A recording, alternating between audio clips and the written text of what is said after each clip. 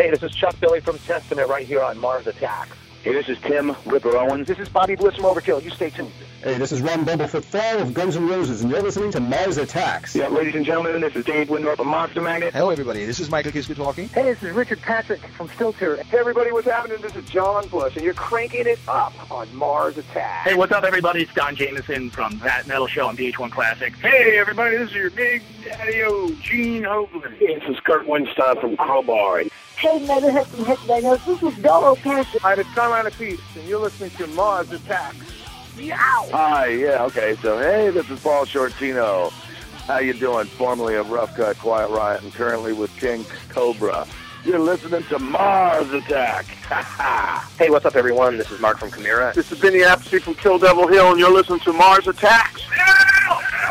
Hey, this is Richard Christie from the band Charred Walls of the Damned on Metal Blade Records, and you are listening to Mars Attack. Yeah, this is John Schaefer from Iced Earth, and you're listening to Mars Attacks. Hey, this is Rex Brown from Kill Devil Hill. You're listening to Mars Attacks with Victor. All right.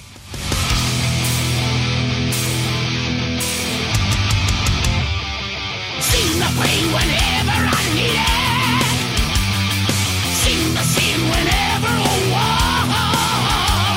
Stop it all intending to bleed it. But easy more, so don't you load. Concrete Jesus got the Lord inside. He gets his kicks. Listen on my ride.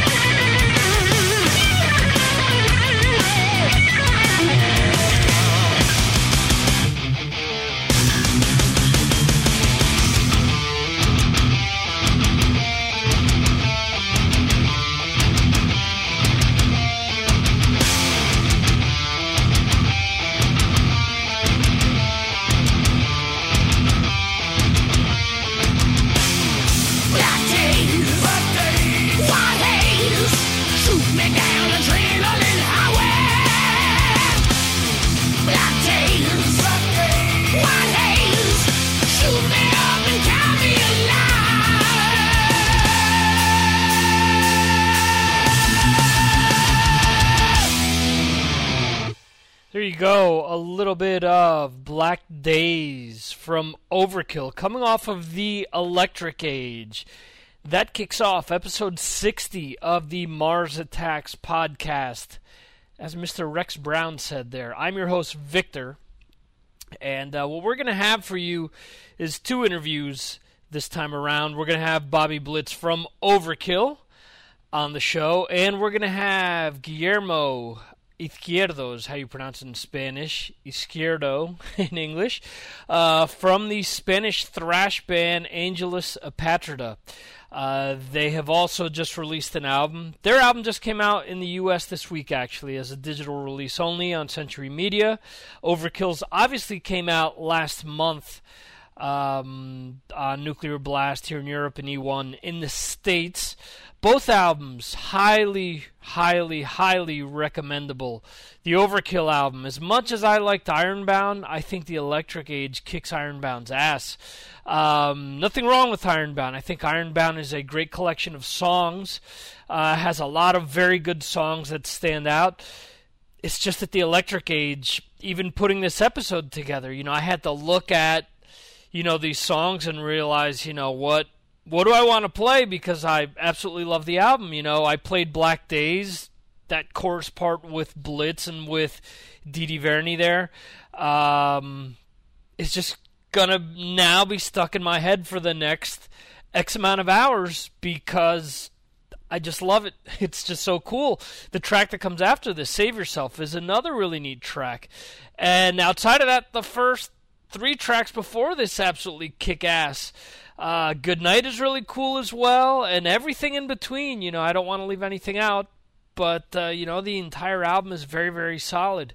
Highly recommended. Easily in my opinion, one of the 5 best albums to come out this year, without a doubt.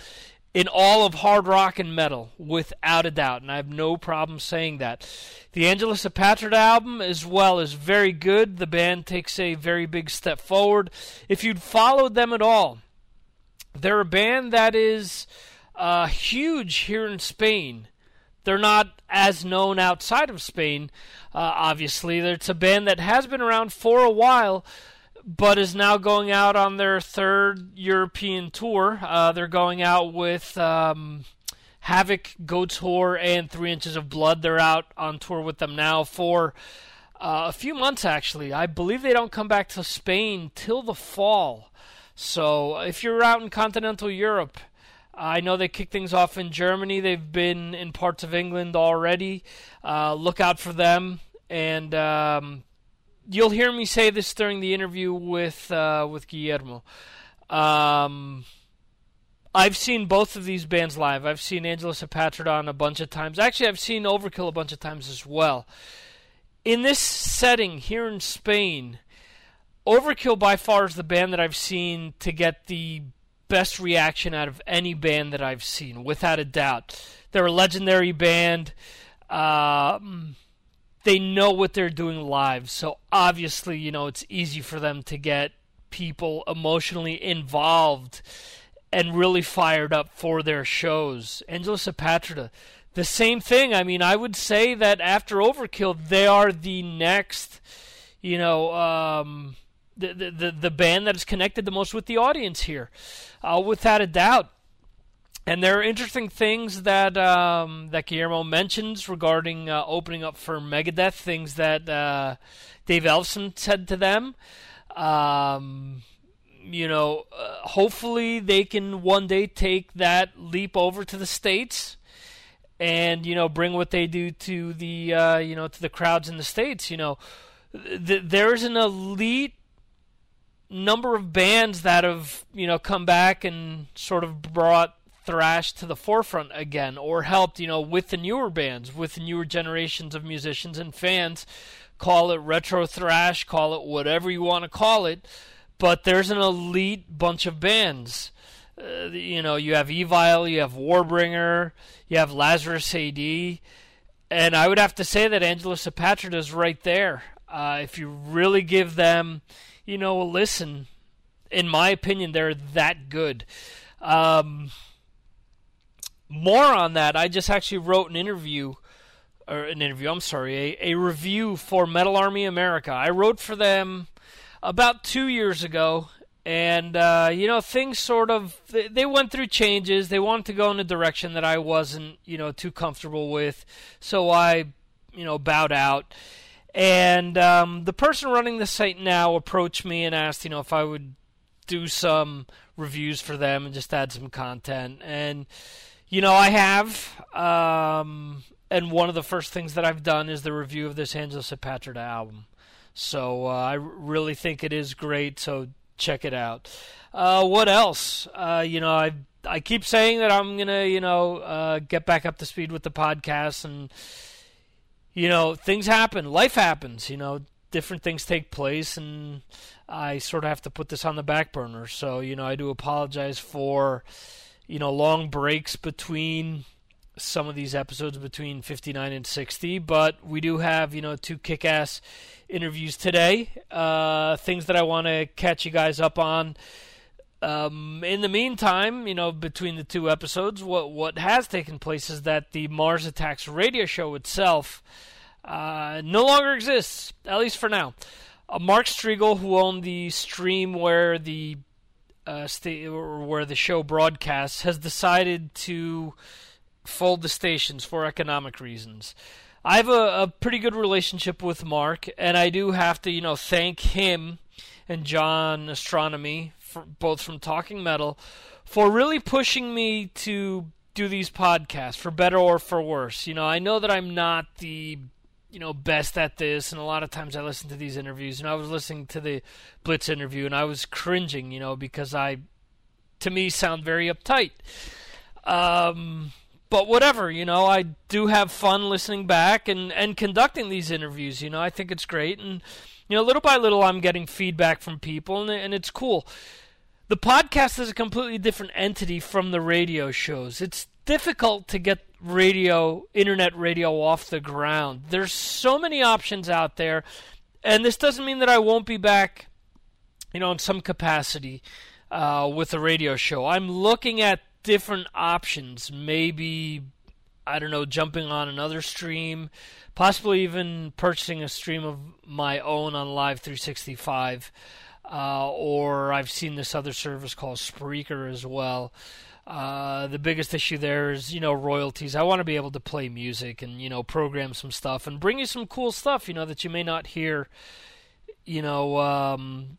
every day on your usual, radio station. Something that would actually bring people over. I'm not looking to make any money off of this. I doubt I ever will. It's just a lot of fun for me, and while I can do it, I will continue to do so. And maybe there are going to be infrequent breaks in between and whatnot, but it is what it is.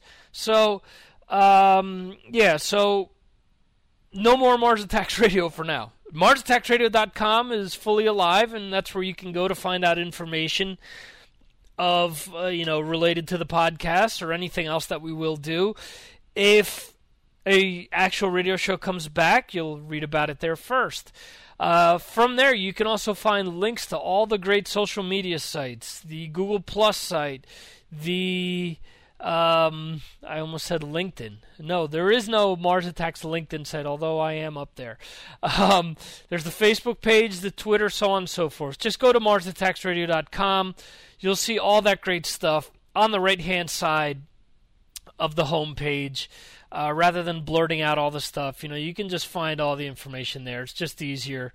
Yes, I could say, all right, well, it's Facebook.com/Mars Attacks Radio. Okay, cool. Then for Twitter, it's something else. Then for, just go click on the links and find it from there. That's the easiest thing to do, without a doubt. What else? I'm also part of the Cast Iron Ring, which is a network of podcasts that have sort of come together to help promote one another. I'm not competing with anyone. Let's be honest here. I do this because I love it, and I think that we're pretty much helping one another out. And the idea behind the Cast Iron Ring is to help cross promote things. We have an iPhone app.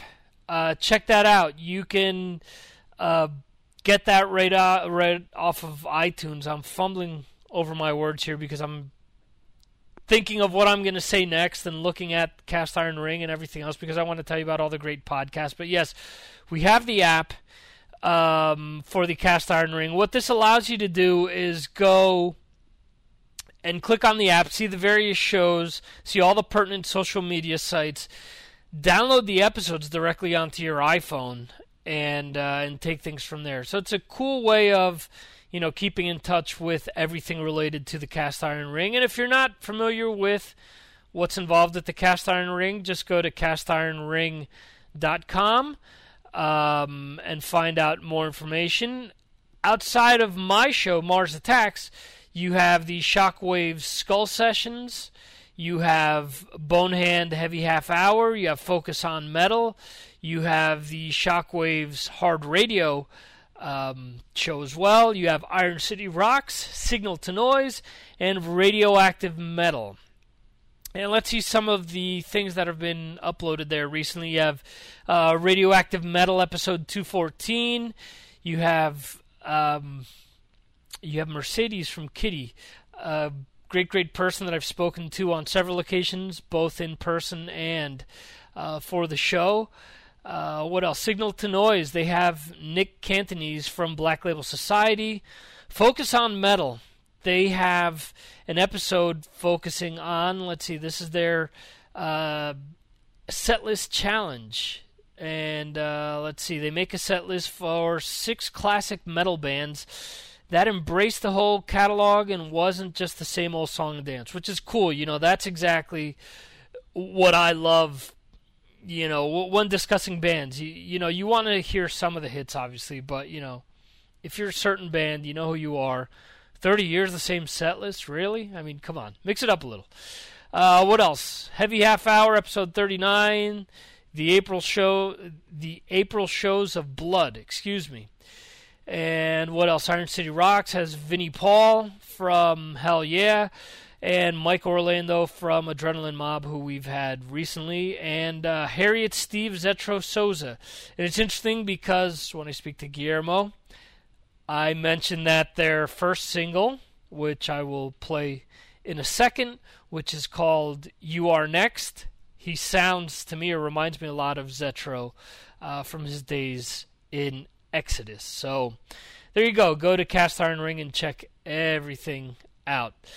And what we're going to do is we're going to do this a little different from the last few episodes. We're going to do some Angelus Apatrida now. We're going to do You Are Next, and then we're going to jump into the interview with Guillermo.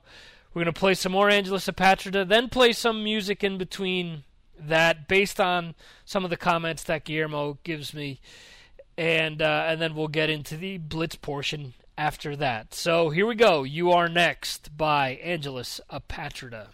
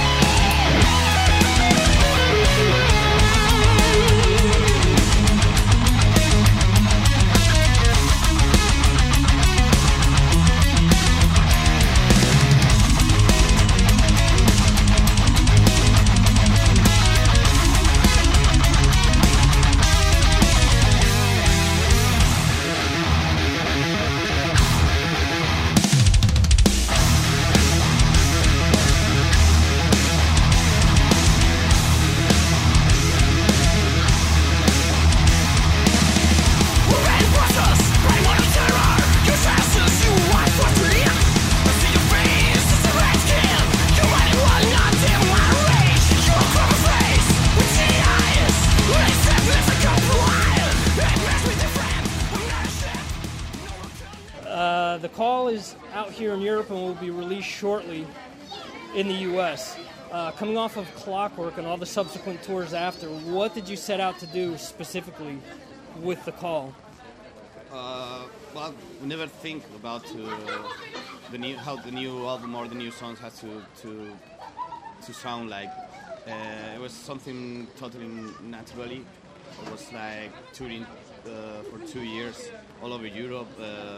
Made the band, I think, put the strength and the power of the band in the album. Obviously, I think it's everybody says the same, okay? But The Call, I think, is our best album so far, and it's because of that. Because you can see and listen to all the energy and the aggressiveness of the band in the album that I think in the other albums was not so implicit, Okay. And with this album, you worked with Daniel Cardoso for the second time. What does he offer the band that maybe other producers haven't in the past? Well, I think Daniel Cardoso is the best producer we know so far.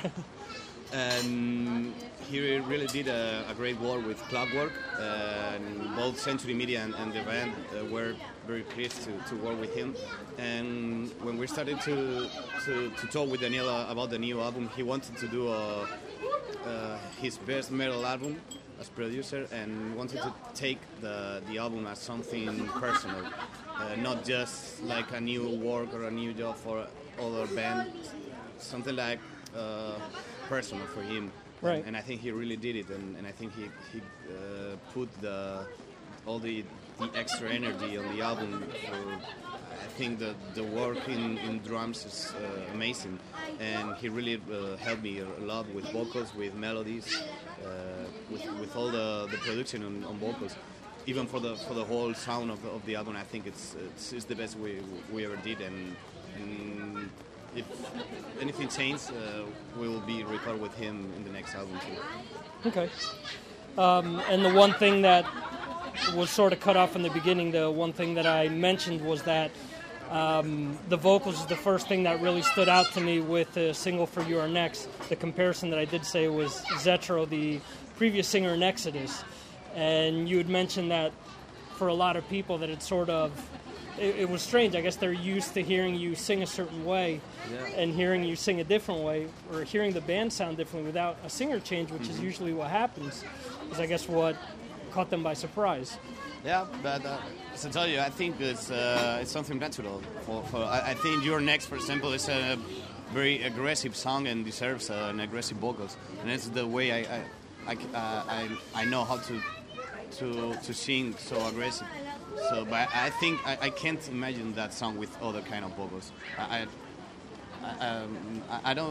wouldn't like to hear another song like Blast Off, for example. Right. It's Blast Off is an aggressive song with a lot of melody and vocals. I don't like it that way. So when I was in the studio recording Your Next and others like Violent Down or other songs, it was like asking Daniel, what do you think about this kind of vocals? Yes, more power, more energy. It's what the sound deserves, and we really like them. So I think people could be surprised about some melodies on the vocals. Maybe they expect to listen to Dave Mustaine again, but I'm getting older, and right.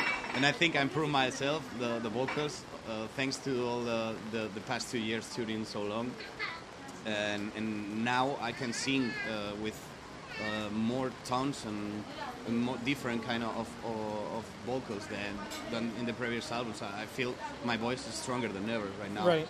And I can sing so high. For example, in the song "It's Rising" or the right. Hell Patrol cover.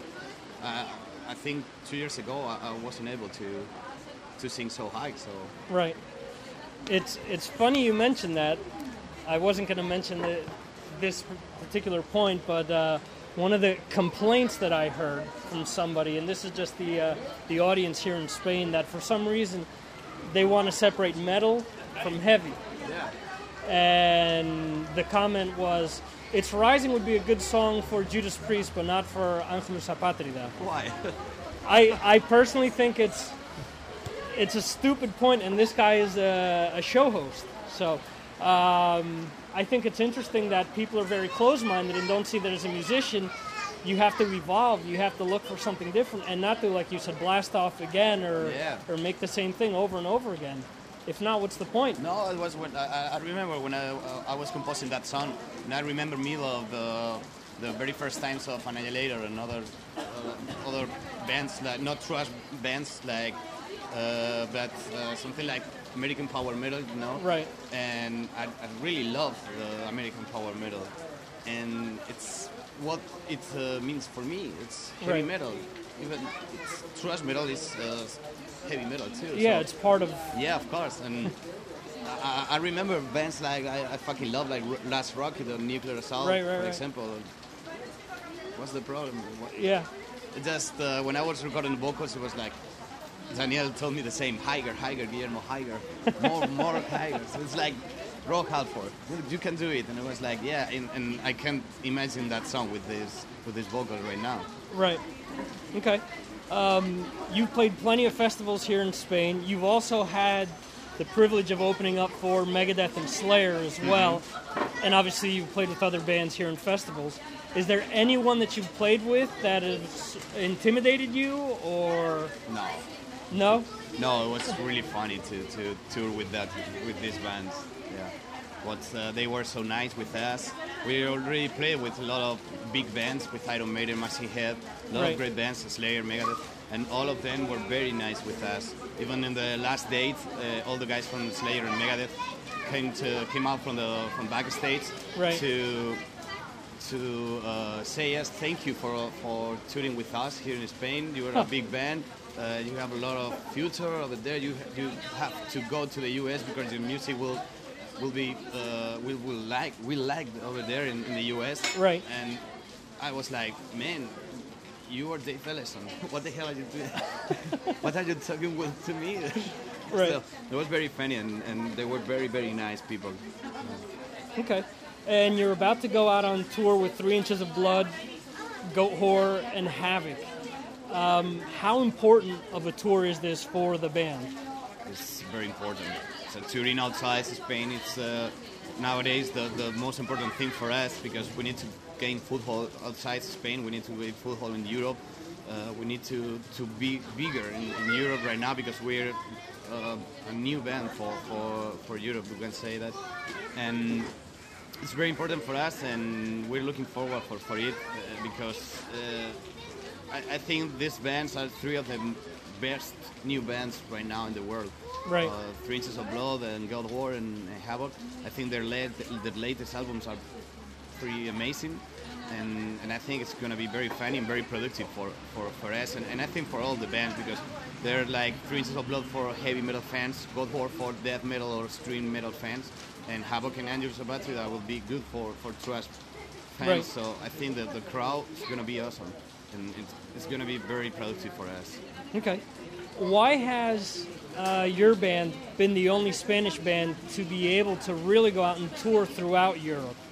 One of the things that you remarked when I interviewed you the last time, or what you remarked on stage, was that Spain finally had a good metal scene. Why is it that there aren't more bands out there that are following your footsteps and playing out there in other countries? Yeah, I think this is going to happen. I think right now Angelus Apatrida is the first band in the Spanish history that comes out to Spain to work in the international business and tour regularly Europe, not as other bands did in the past, like a couple of dates or maybe some tours, but not in the way of being in a big label with a big European booking agency and working with in this way. It's the first time it happens, and I think there are a lot of new bands coming out that they will be following our footsteps, because and we will be very pleased to help them if they need our help. Just to mention a couple of them, I can say Crisix, for example. I think it's the next band to come out from Spain and see that Spain is not only paella, soccer, and Right. bullfighting. You know, it's more than this, and we have metal. We have good metal here. Right. And there are a lot of bands coming out, and we have the old bands that they are very very good bands too. But there's like only in the Spanish market, or even for South America. But interesting with that point as well is that you're really, really looking at it, the only band or the only musical act that can tour Europe. Because if you take into consideration pop bands, they're not touring Europe either. But Angelus Apatrida is. Yeah. So, why do you think thrash connects so well with the Spanish audience? Well, I really don't know.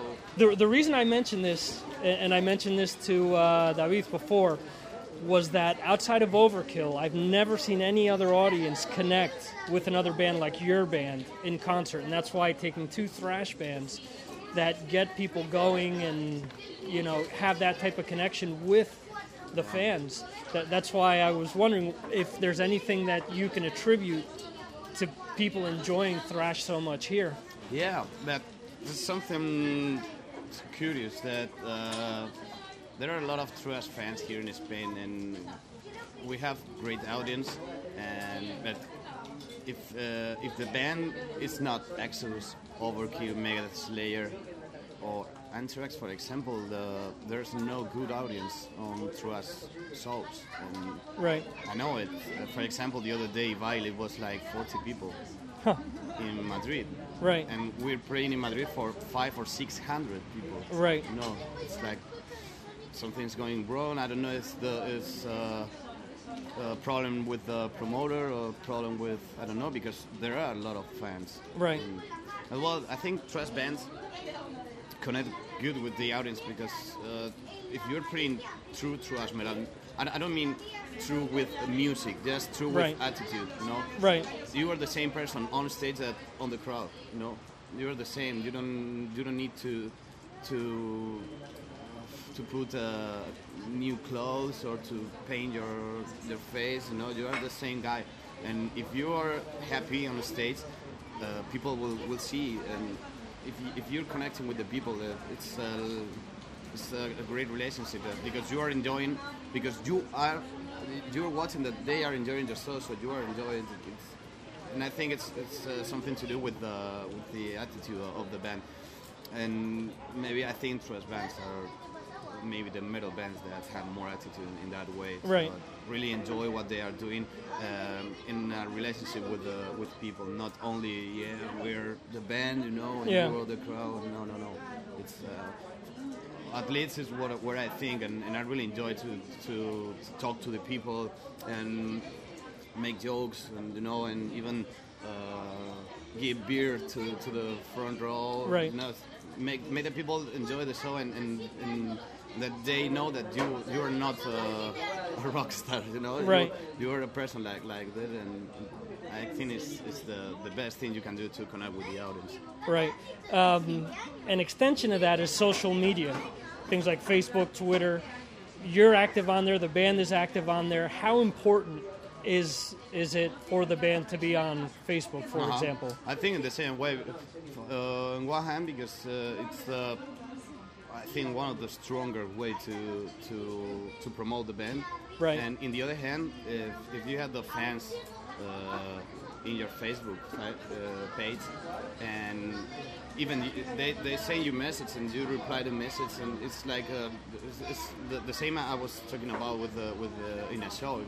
You know, it's like we're not strange people, and we want to communicate with people, and we put funny things on Facebook or personal things on Facebook with photos, with anything that make the people see that we want to have a relationship with the fans. You know? Right. Okay. And why was the cat only used in the Van Halen cover? The cat didn't make any backing vocals on the call. No, it's David's cat. That's David's cat. He wanted too much money maybe to be on the album. No, it's a lovely cat, and you can do whatever you want with that cat. It's like, you can put it on the arm, and you can do anything to him, and no problem for being. And we were a bit drunk recording that cover song with Juli from Crisis. And it was like, I didn't like her to sing that part of the Van Halen cover, so I don't want to sing this. Let me improvise myself. Let me do something different. Okay. That was like with the meow meow. Right. Yeah, I think it's funny. It is funny. Yeah. Hello, I'm Guillermo from Angelus, Apatrida, and you are listening to Mars Attacks.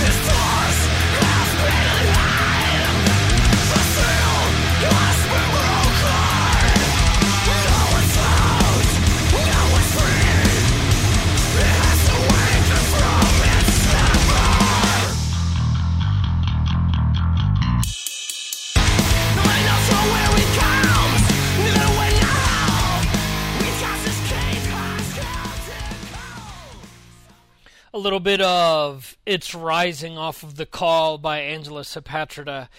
And toward the end there, the piece about the cat, their guitarist David is a very, very big Van Halen fan. He's got the Van Halen insignia tattooed on his leg. He's got Van Halen, he's got Dream Theater on the back of his hand or on the back of his wrist, and Lamb of God as well, and something to do with Zelda, because he's nuts about Zelda and has done the whole Zelda thing on the guitar. Anyway, so they have a video that they posted where they're goofing around and he's playing along to a Van Halen track, and Guillermo and the lead singer of the band, Chris, who Guillermo mentions during the interview, are doing the vocals for this Van Halen track. And in the middle, as he explained in the interview, instead of doing the barbershop quartet piece, he's goofing around with David's cat. So there you go. That's why I bring up the cat. In any event, he mentioned Chris. He mentioned that they're probably the next band to jump out of Spain. They're a thrash band as well. They're going to be up next. The name of this track is Ultra Thrash by Chris.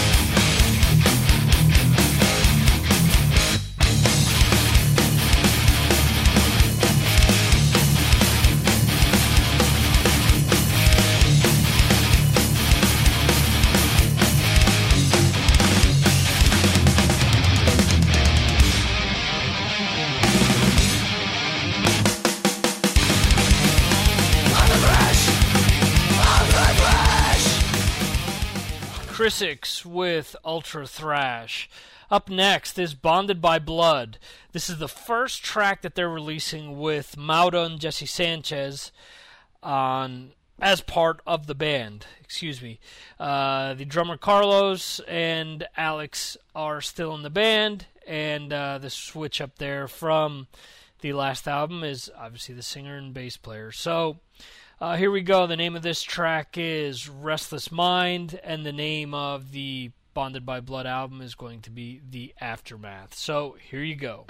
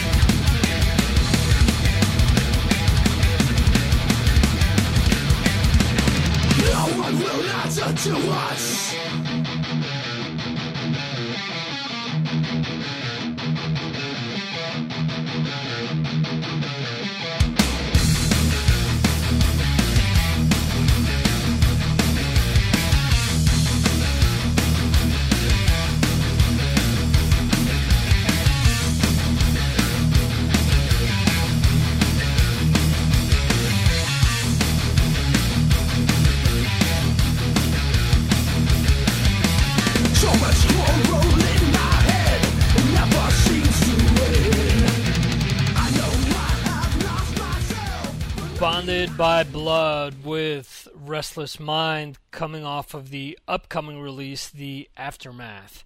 Up next, Gojira. Gojira's a band that I've seen them live, and I think that they sound better live than they do on their albums. I know a lot of people absolutely love them, but based on what I've heard on the albums, I think they're real good. It's just that I've never actually bought into it, for lack of a better term.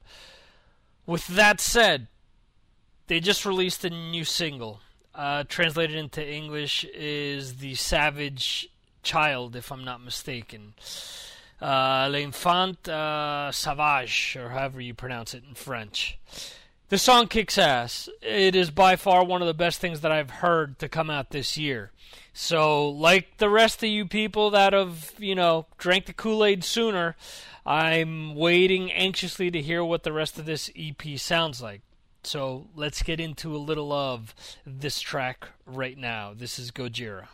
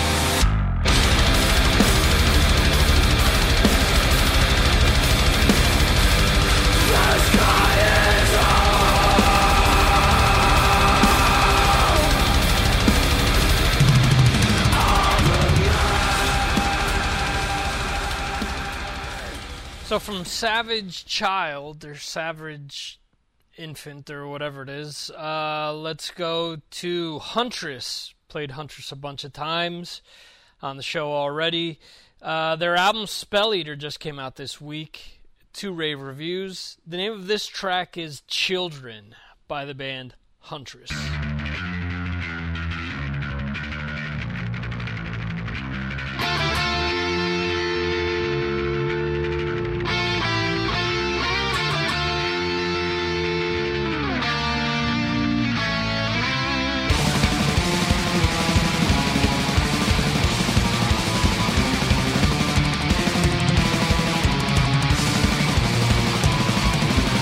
Oh, the man is bad.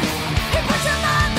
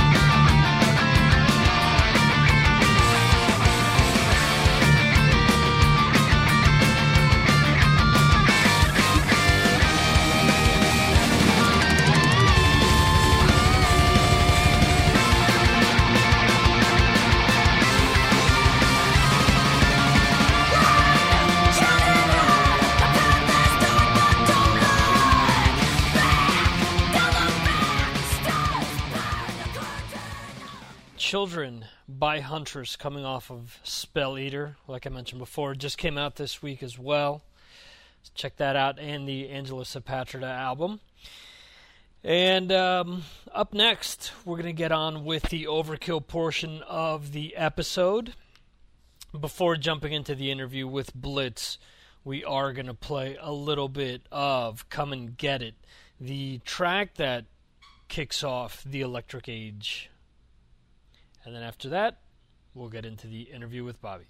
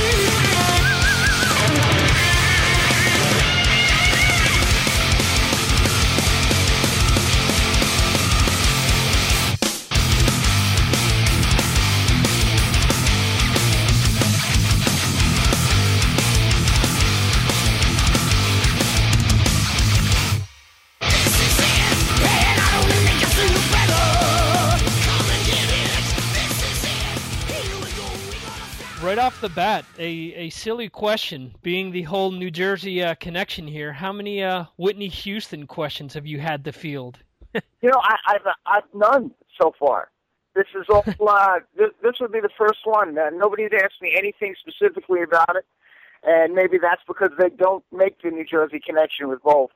But boy, a horrible loss with regard to music. That was some voice. Right, absolutely. If you like her music or not, I think it's definitely, a tragedy what happened, and just someone with so much talent to have them, piss it all away like that as well. So, shit happens, and that's just the way it is. And, yeah. And no one should have to tell someone else how to live their life. And I think that that's probably to some degree the beauty of this whole thing, is that she lived it the way she wanted to, and with that talent. So that was her choice. So hey, man, move on. That's as good as it can get. Absolutely.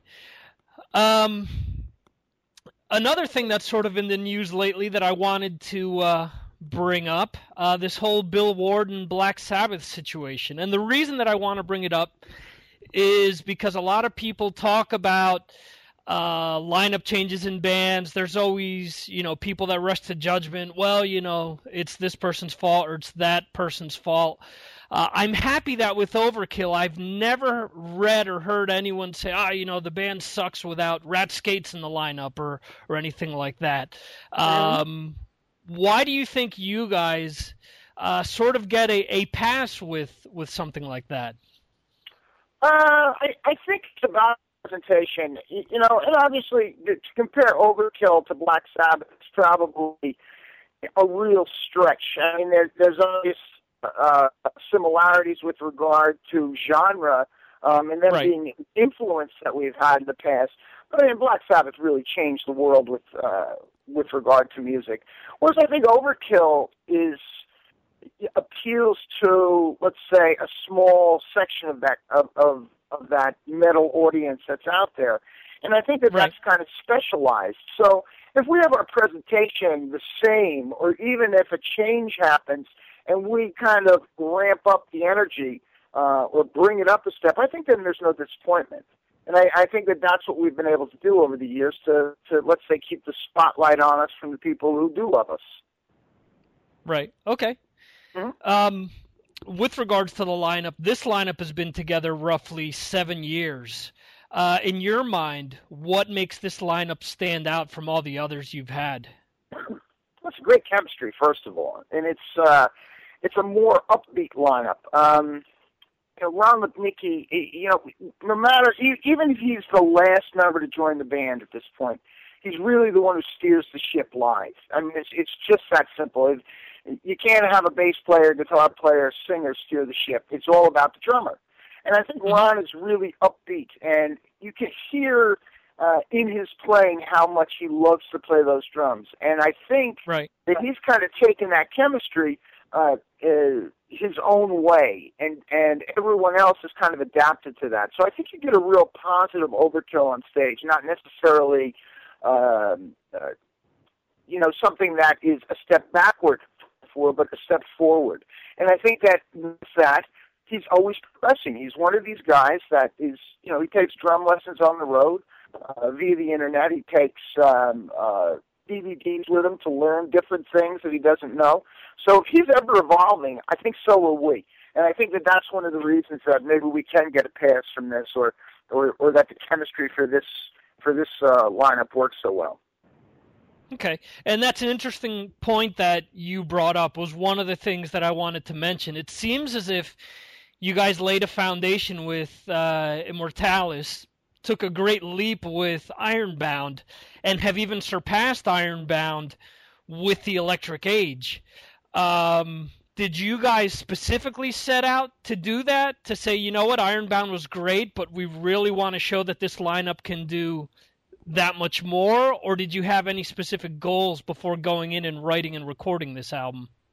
There was no goal. And I remember sitting down with Dee and both of us laughing, saying, we're not going to reinvent the wheel here. It's just not going to happen. It's we are what we are, and I think that that's one of the beauties about Overkill, is that it's identifiable as Overkill, and not just specifically because of voice, but because of really, to some degree, the way the songs are written. Right. So I think that becomes an identifiable quality that we have.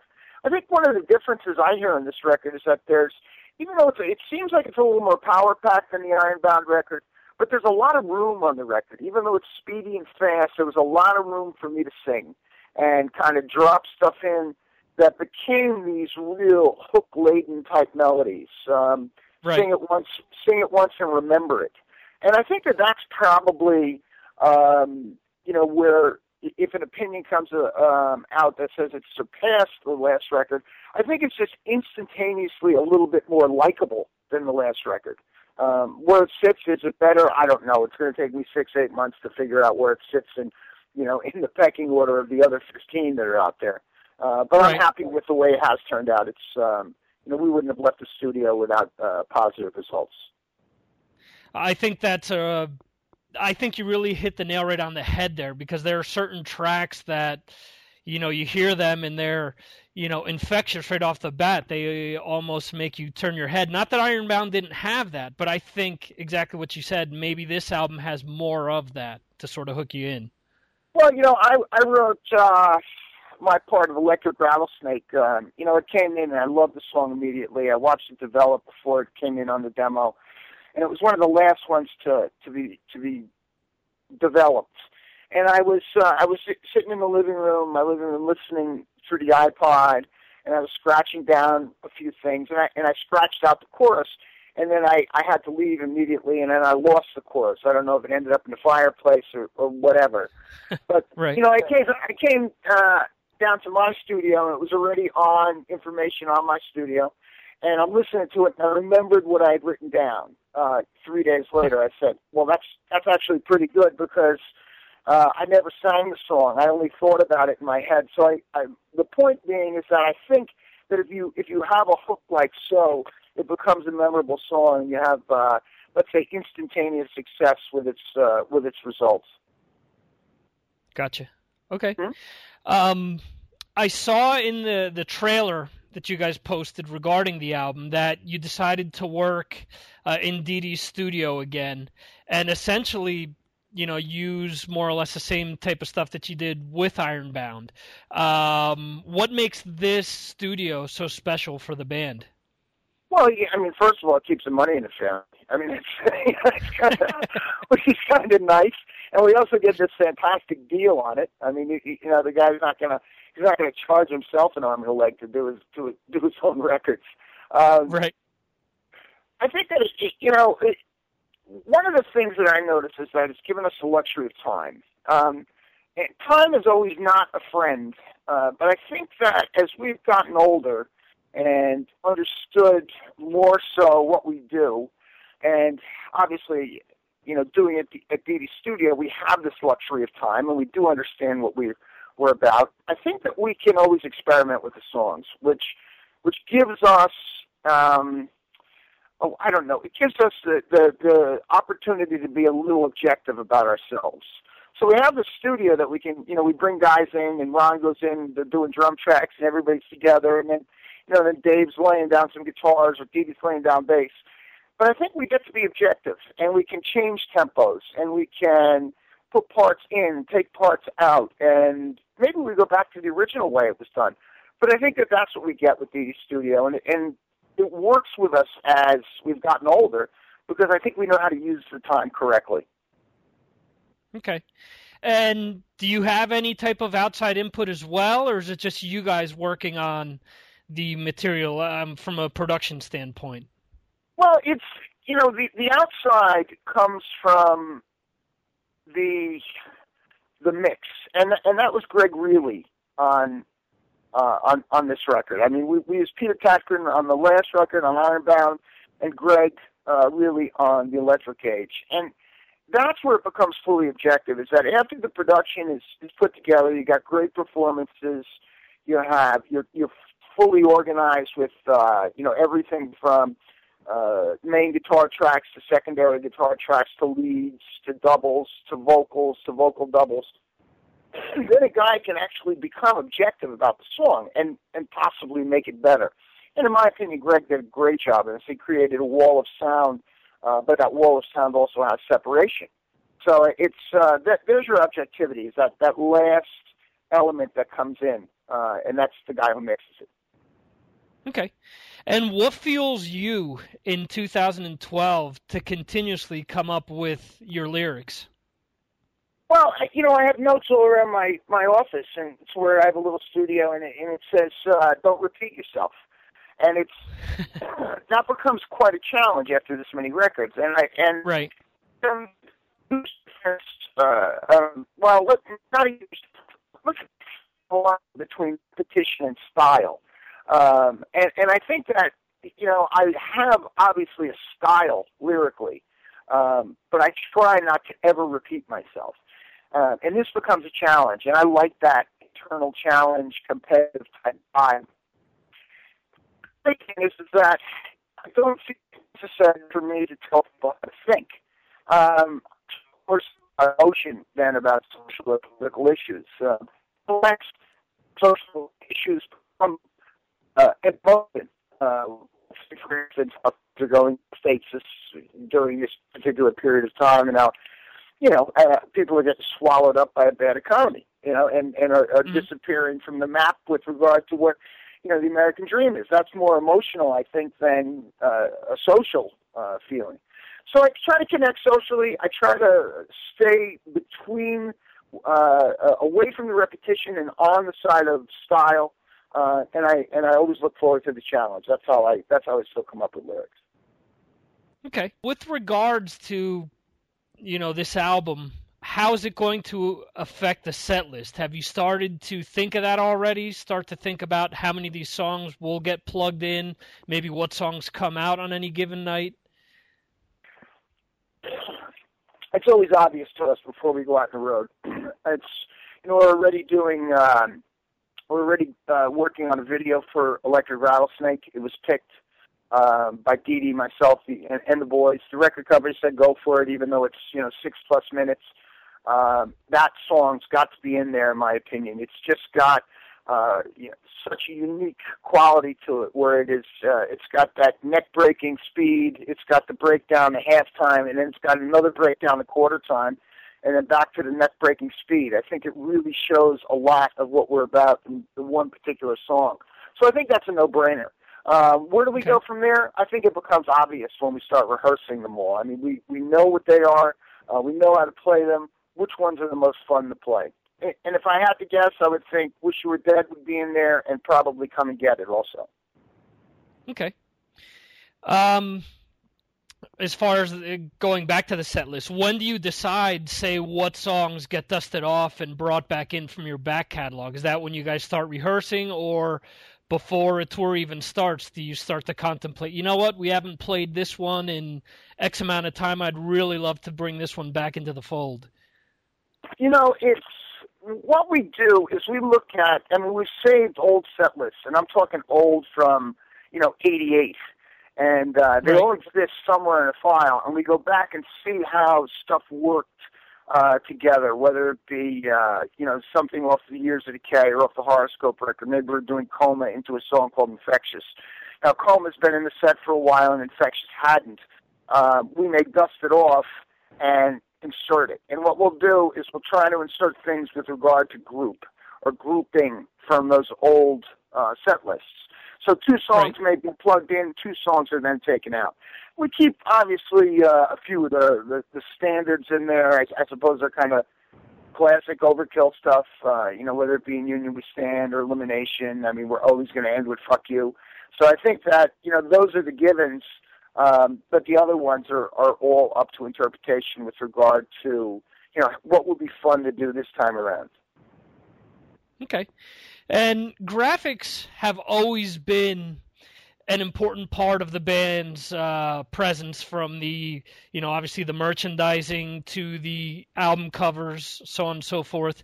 How difficult is it for you guys to pick out, for example, with the Electric Age, what's going to be the album cover? This was developed by a guy named Travis Smith, and Travis has been working with us for, over a 10-year period, and he's almost ahead of the game prior. And I think that when I saw what he was doing with this, and Dee Dee saw what he was doing with it, he already had that skull inside that room. We threw the electric age at him. He started adding turbines to it. So that artwork was actually being created prior to an album title being chosen. So he's really ahead of it. He just likes doing our stuff. I think it's because of the bat and because of the way it comes across, and that it's such a brand type recognizable logo that he loves doing that whole thing. He's always ahead. Okay. One of the things that we discussed when we spoke in person was a lot of newer bands sort of regurgitating a lot of old ideas instead of coming up with something that's their own. When you listen to Overkill, as you mentioned before, outside of your vocals, sort of the entire combination, Dee Dee's bass, so on and so forth, you know it's Overkill. Why do you think that lacks in today's metal, that sort of originality that you guys had when you first started? Well, you start seeing some of that change, too. I think that, one of the breakout bands, in my opinion, with regard to originality is Evil. And I think that, you can't call them a brand new band, obviously. They've actually become road dogs over the last 5 years. But they're to the newer end of things. And I think that, one of the things that they've accomplished is a great live presence that they've actually started to bring into the studio with themselves. So, when we were starting this too, we may have had some characteristics that were common only to us, but I think we were also learning. And, if it was chaos back at the beginning for us, and that there was something charming about that chaos, it's developed into obviously controlled chaos because we know what we're doing at this point. And I do see some of that breakout stuff happening for some of the younger bands where they're actually the originality is becoming, let's say, the key word when you think of that band. Okay. So many bands that have come out from thrash from the time period that you guys broke out have gone back and re-recorded a lot of their music. Why has Overkill not decided to do that? It is what it is to us. The past is what it is. I felt that it's more important to live today as opposed to yesterday. And I do think going back to some degree is more about the past than it is about the present, even though you're bringing the past into the present.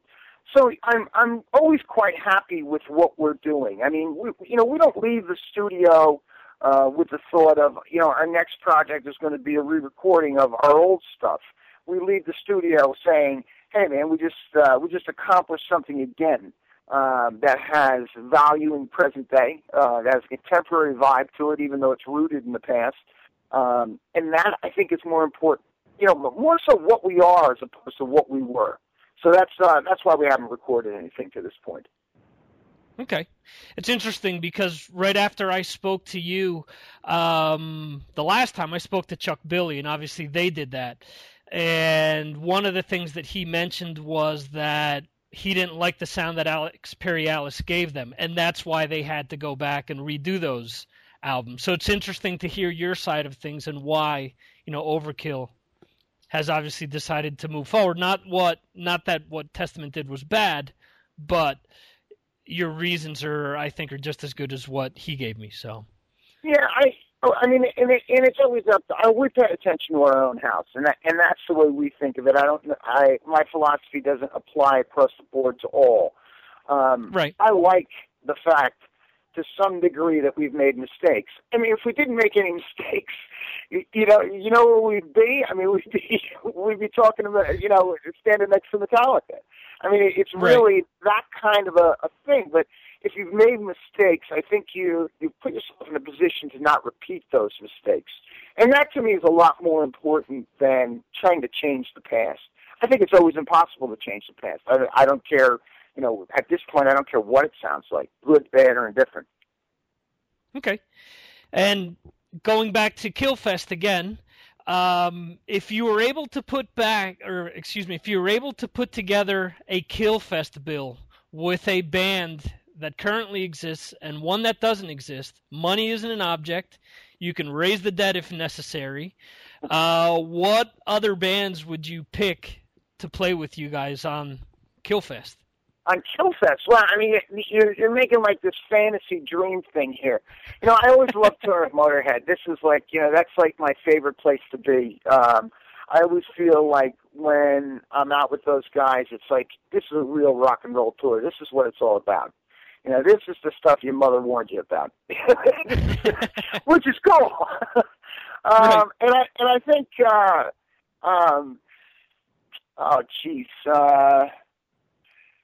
maybe Hellbent for Leather lineup and Priest. You know, that would have been something else. And they can both open for me though. Absolutely, that's the whole idea here. Yeah. I just read that Decibel Magazine is entering the Years of Decay into their Hall of Fame. What does that mean to you? I guess it was nice. I mean, it's just, you know, I mean, that's, you know, I've always had an aversion to having my ass kissed. It's just not me. I just don't fucking like it. I like you know, gritty, snotty competitiveness. That's why I do this. And you know, it's kind of nice that they did it, and they asked a couple of questions, brought back some memories that actually had me laughing and thinking of those times. And you know, to some degree, I don't know if it's me or the shit I've gone through, or there's just no more room in my brain. I don't remember all the stuff, and I actually read the article, and I'm going, and I'm reading what Sid's saying and what Bobby Gustafson's saying, and I'm going, geez, did that really happen? And it's, you know, obviously it did. It's just that it happened so many years ago that it's mellowed in my head. So it was kind of I don't know. I think it was like kind of looking at a photo album from a vacation from years ago. Or, you know, right. It's like when, you know, your parents put the old vacation movies on a disc and everybody sits around and watches them, you know, that kind of a thing. Right. So it was a nice departure from the present, but it's, you know, it wasn't something that would make or break how I feel about the magazine or how I even feel about the record, you know? Last question. Given that on Killfest, I noticed Didi had a Giants patch on his vest. I'm assuming he's somewhat happy right now after the Super Bowl. Well, I think we all are. I mean, Didi's, you know, he's a big, he's a fan that goes to the games, that kind of a thing. But everybody in, I think except Derek is a Giants fan on the bus. And so everybody was real psyched about it. We all watched it in different places. None of us actually went to Indianapolis to see it. But right. Overkill was very happy with the result, Didi especially. Yeah, I was up till 4:30 in the morning biting on my nails until that final play, so. And what a catch, huh? What a catch. Yeah, the Knicks catch, yeah. Good evening, Mr. and Mrs. Internet. This is Bobby Blitz from Overkill. That's right. You're on Mars Attack Radio. You stay right where you are.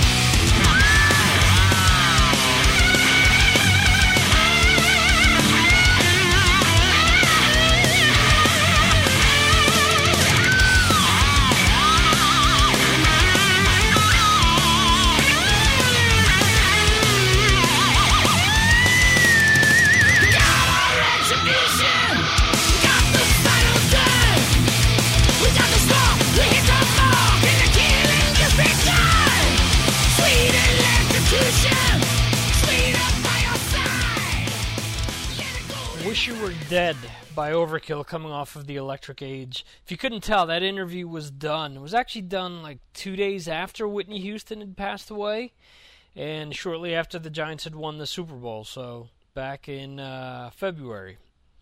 And here we are in May. Anyway, the idea is to get these episodes out and help promote these, the bands that you enjoy and albums that you think are great and songs that you think are great. And that's what I think. Both albums by both of the people that were involved in this episode. As far as I'm concerned, I think both of them are really, really good albums. So check them both out. Again, The Electric Age by Overkill, and check out The Call by Angelus Apatrida. That's pretty much it. We're going to wrap things up with one last track by Overkill. This is going to be the closing track for the album. We did the opening track. Let's do the closing track, which I absolutely love. And again, the whole album is great through and through. This is going to be Good Night. Before getting to that, just remember to go to Mars Attacks Radio to keep up to date with all the shenanigans going on with Mars Attacks podcast and anything else associated with the various social media sites. So that's it. Thanks again for listening. See you next time right here on Mars Attacks. And we'll leave you with Good Night by Overkill. So, good night.